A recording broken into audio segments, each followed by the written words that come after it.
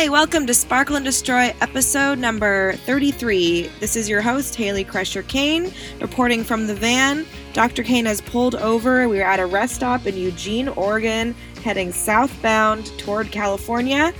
And before we get into this episode, I wanted to let everybody know that our new album, Haley and the Crusher's new album, Vintage Millennial, is so close to being done. It's freaky. It's real scary. January 31st is the release date, January 31st, 2020.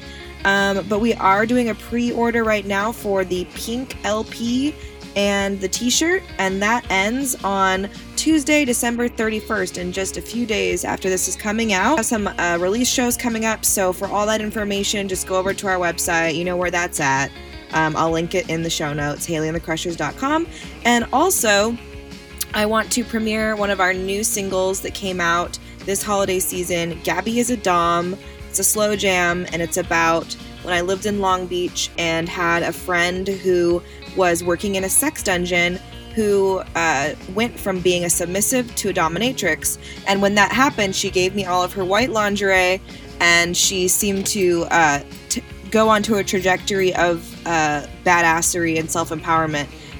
Both unsavory things have happened to her, but also really good things have happened to her. So that's what that song is about, and I hope you enjoy it. And without further ado, here is Gabby is a Dom, and we're gonna hit the road.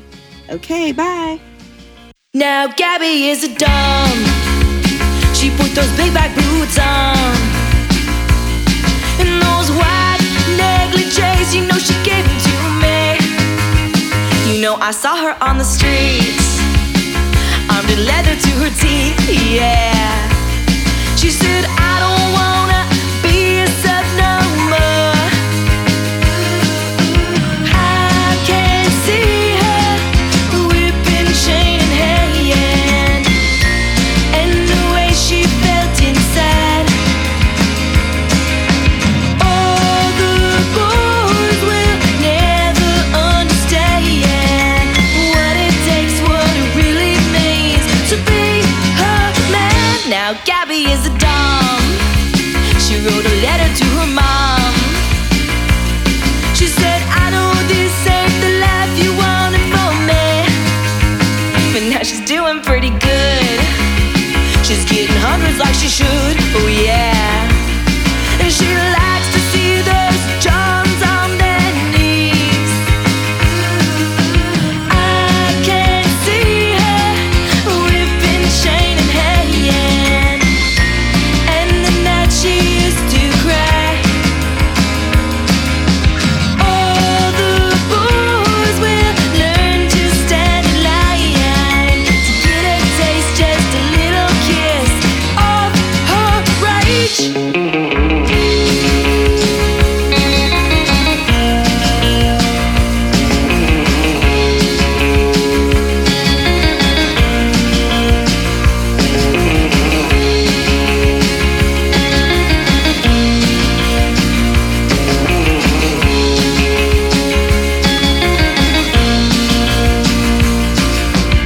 I can see her whipping chain in hand, and the night she used to cry.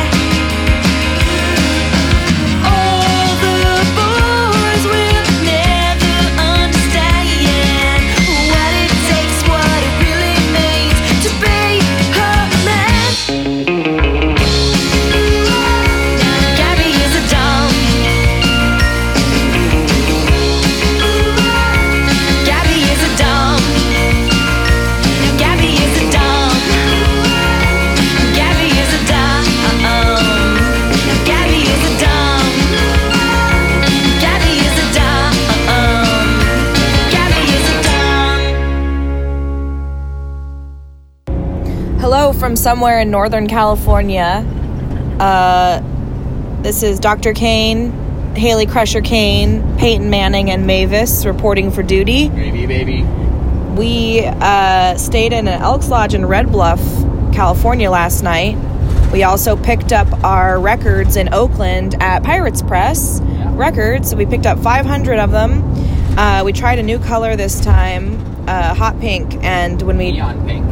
neon pink. And when we went to opened the first record of the bunch, it was like blinding, shocking, amazing. And so we're very, very ecstatic to have also picked up these records and saved $400 on shipping. So we picked up the records. We had some Indian food on our way up. We're on our way up to Seattle. And this morning we woke up at the gas station, or at the Elks Lodge, dumped our toilet out in our an actual legal toilet dumping receptacle. That was fun. I washed my face with a hose near the toilet washing out area. That was refreshing and invigorating, zesty even. And then we stopped at a gas station where I have been completely involved with work and emails and Facebooking, and I have completely missed all the ambiance of this gas station, which now Reed will tell you all about.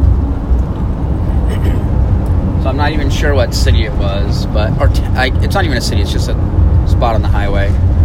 And when you first walk in, you're greeted by an old lazy boy chair that says, covered in garbage bags, it says "keep off." I'm not sure what that was about. And a magazine rack full of pornographic magazines, which I'm shocked they even make them anymore. I bought a king-sized mint Hershey something or other candy bar and $30 worth of fuel. The end. And you think there's dead bodies in and around this location? Can you please explain? Oh, yeah. It seems like the people who are running the gas station may also live in the RV behind the gas station. And I suspect, judging by the radio station they were listening to, that there are a number of dead bodies in and around that gas station, buried in various alcoves and under trees. So that's something. That's something. Yeah. Scary Larry and his weird-ass wife. Scary Larry and his weird-ass wife. Also, shout out to the Yolo County Sheriff's Department, which we saw last night. YOLO! Yeah. Do you think this tanker's full of coffee? We're passing the best coffee oil tanker. All right, well, that's good news. That means we're headed in the right direction. Headed towards the land of coffee. All right, signing off.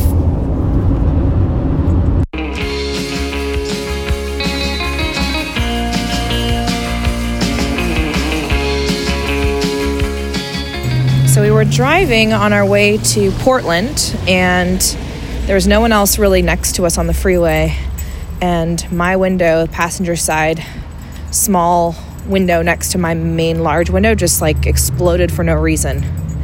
So we're stopped in Rogue River, which is scenic, has a very, very large tree in the middle of town that is larger than any Christmas tree I've ever seen in my entire life, even in Germany at the Christmas markets.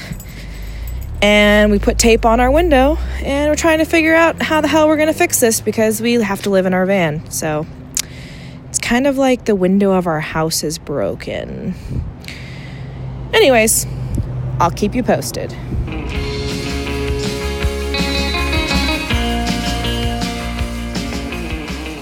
So we fixed the window by the seat of our pants. To finish the story here, this is the day after Christmas. I'm in Bremerton, Washington, drinking my first cup of coffee at my mother and stepfather's house out in Bremerton, Washington, which is just across the Sound from Seattle for a 45-minute ferry ride. Her house is located next to a turkey farm and a Christmas tree farm, which is pretty much the most Christmassy thing you could ever imagine. So anyways, I should probably tell you how it all worked out. So we were really freaked out because we basically had a hole in the side of our house, and having all our gear and laptop and, you know, everything we own in this van, it's kind of not really plausible to keep it taped up. We kind of needed to have it actually fixed. So I went through a lot of like rigmarole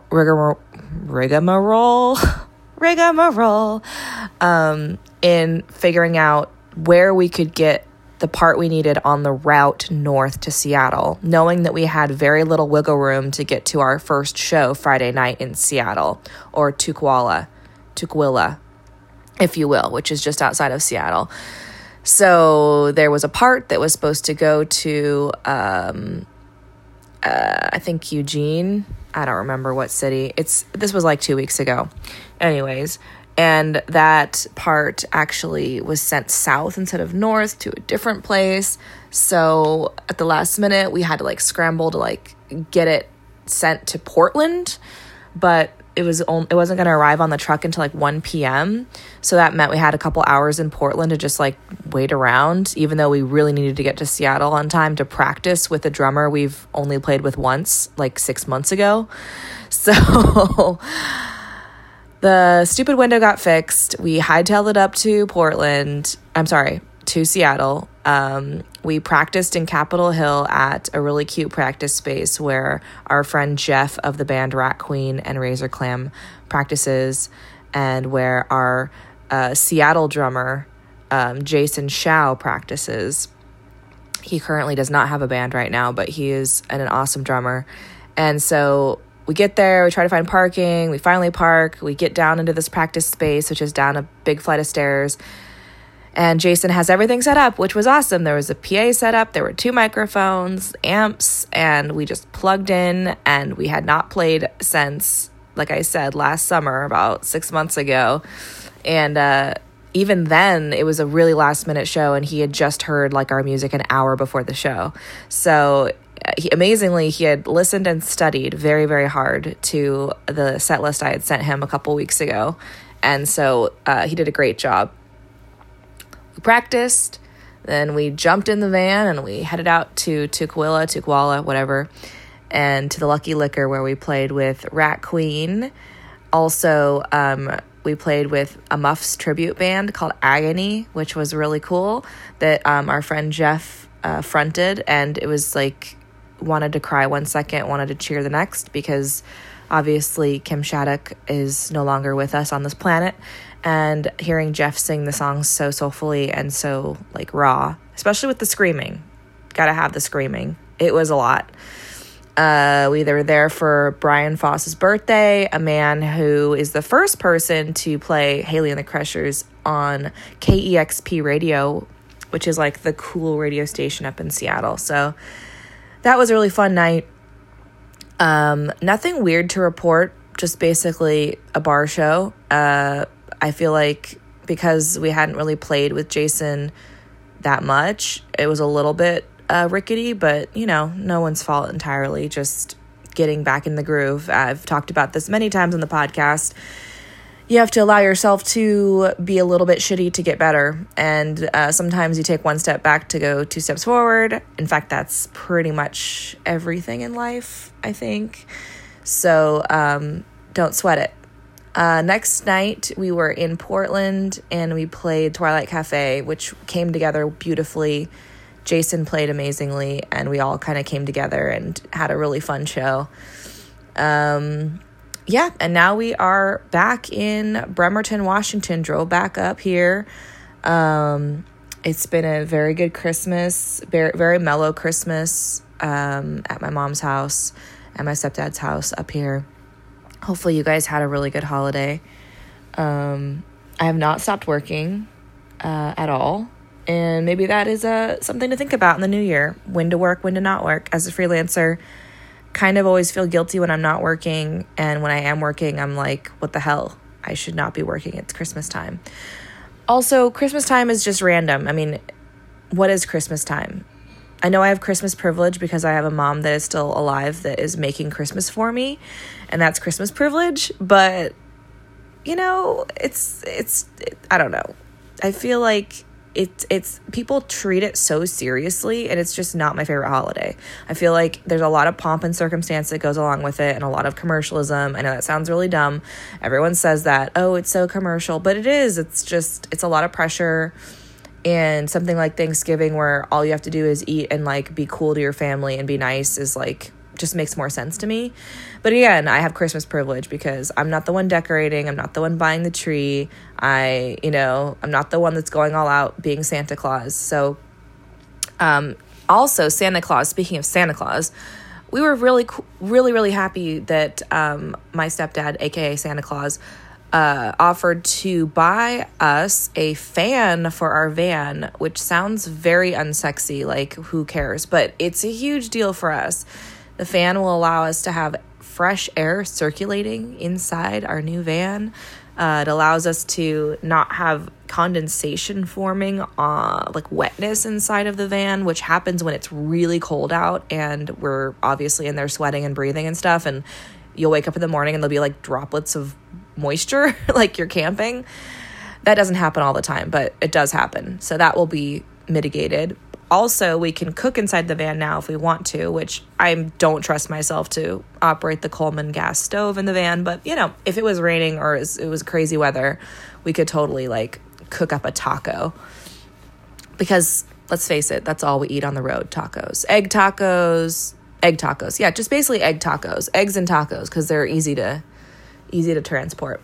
So, yeah, we got a new van fan. And so Reed's going to install it when we get home, and that's very exciting. Words of wisdom for Christmas. I feel like every year I come home and I'm like revert back into being a teenager a little bit, or like a little kid. And I think that's common for people when they quote unquote go home and hang out with their parental units for an extended period of time. And I think it's a good thing and a bad thing. Mostly you just learn about yourself and you learn the ways that you've grown as a person, and you can make choices about like how you want to interact as an adult, which is like a little uncomfortable sometimes because you're suddenly thrown back into this feeling of like being a little kid. And I mean, I don't know anyone of any age that doesn't somehow relate to this. And it's like kind of a vulnerable place to be in when you're like, okay, I'm an adult person, and yet I'm going to like, I don't know, make some thing in my mind, some big deal about like how my so-and-so, whoever family member, like responded to this comment, or like whatever, like just stupid little things that don't even matter. But I feel like the family dynamic comes back in a really weird way in the holidays. And I think that's like for Thanksgiving as well. And like, it's not really necessarily one side of my family or the other because my parents are divorced. It's more in general. Like even last Christmas I spent just with my sister in Germany, and it was a really like intimate experience just to have Christmas with my sister because we don't get to see each other that often anymore. And in general it was amazing, but of course there were like a couple moments where like we both got on each other's nerves, and you kind of like revert back to like being a little bratty like sister, you know? So I think that's just the thing people like always are struggling with during the holidays. And instead of like resisting it, it's better to just admit, okay, I'm like, this is how I'm feeling and it's okay. And like, this is part of being human. It's part of like the growing pains that we're all going through. I do recommend that you do what Reed and I did, where we took a little bit of a breather. Spending about a week with my mom and Killian has been really lovely, over a week, but you know, you need to get out of that family dynamic sometimes and just let loose. We took the ferry, took the van and drove the van onto the ferry and took it back to Seattle for a night. We went country dancing at the Little Red Hen in Seattle. We love to go country dancing. Some people don't know that, but we are really good at Texas two-step. In fact, our honeymoon, right after we got married, we went to Bakersfield because why not? We love like Buck Owens, and like we love like the Crystal Palace and that kind of stuff, like old weird country. And we can always find crazy outfits and stuff like at the thrift store. Like I found this insane, like completely rhinestoned out dress that was like Loretta Lynn on steroids, or Dolly mixed with Loretta Lynn. It was amazing. Anyways, so we went two-stepping, and that's one thing that we don't get to do often in California because there's not that many honky-tonks anymore, or at all. I don't know if there ever were, but up here there is this one legendary honky-tonk where there's a dance floor. There's like basically a rule, like this, you know, around the edges, you slide around the floor and you do your dancing. In the middle, you do your twirling. It's like, it's a real place to go dancing. And it's not like everyone's an amazing dancer. And I'm not saying we're the best dancers in the world, but we could let loose and just go be ourselves. And like, I drank a glass of tequila because I ordered a glass of tequila. I don't know why. But I think that's the holidays. We took a chance to say, we love you guys, but we're going to go and do a couple things, you know, go have dinner and go to thrift stores and vintage stores, whatever we want to do, and like leave the house and go dancing and have a night of prancing and dancing. One thing I love about honky tonks whenever I do get to go is I get to dance with like one or two old men. And this time I got asked to dance by a man who I can only describe as looking like 1970s real estate broker Santa, or real estate agent Santa. He was wearing white polyester pants that had the permanent pleat in the front of them, and a red Santa cap and a red sport coat. And he looked amazing. He was doing some weird waltzy stuff that I did not understand, but I got like maybe 78% of the dance, but not the rest. And it was nice. I think that that's like the spirit of the season. Dance with a lonely old man, get out of your comfort zone, and don't be afraid to say, you know what, I need to take a break, because we all need breaks, especially this time of year. And so that definitely does play in my mind during this time of year, and like thinking about goals and like, what's the point? That sounds so depressing. Not what's the point, but like, what do I want to achieve in the new year so much, but like, why? When you start asking that question, it's like, why do I want to do that? And it's like, sometimes you don't like the answer, and other times you totally love the answer, but perhaps other people don't like the answer. So I invite all of you to take stock of what you have accomplished in the past year. Think about it. Slow down. If you feel weird or shitty or slightly depressed, that's totally normal. It's the holidays. For all the reasons I just said, this is definitely a time that people become dormant again, go into themselves, retreat into their minds, into their heads, which is not always a great place to be. If you feel like you didn't do enough in the last year, maybe it was a hibernation year. I think we're setting ourselves up for a little bit of a hibernation year. We had like a bazillion shows. We traveled like over 8,000 miles in one tour. Reed sold his shop, his comic book shop. Like, we rented out a new part of our home to Airbnb. So like, we basically don't live in our house anymore. There's like a lot of things that happened that were just so crazy life-changing this past year. Including me like ramping up tons of work, where I wasn't working as much before because I was kind of complacent. I really went out and tried to triple my income, which meant like addressing how much I charge for things and all the stuff that goes along with that. So this freaking last year 2019 has been very intense in certain ways. And I think 2020, we're allowing some white space in our schedule and allowing big opportunities to come to us instead of continually like overscheduling every season so that there's like recording, touring, promoting, blah, blah, blah. Like, I have been working on my book still, and this will be on my second year or third year where I worked on my book, and I want to finish this thing. I want to finish my book. I definitely want to make music. I want to make a ruckus and make noise and express myself, but I also owe it to myself to finish this thing. I know Reed has some paintings in him he really wants to get out. Believe it or not, he's an amazing painter, commercial painter. Everything he paints sells, and he likes it that way. So we have just things we want to do, and perhaps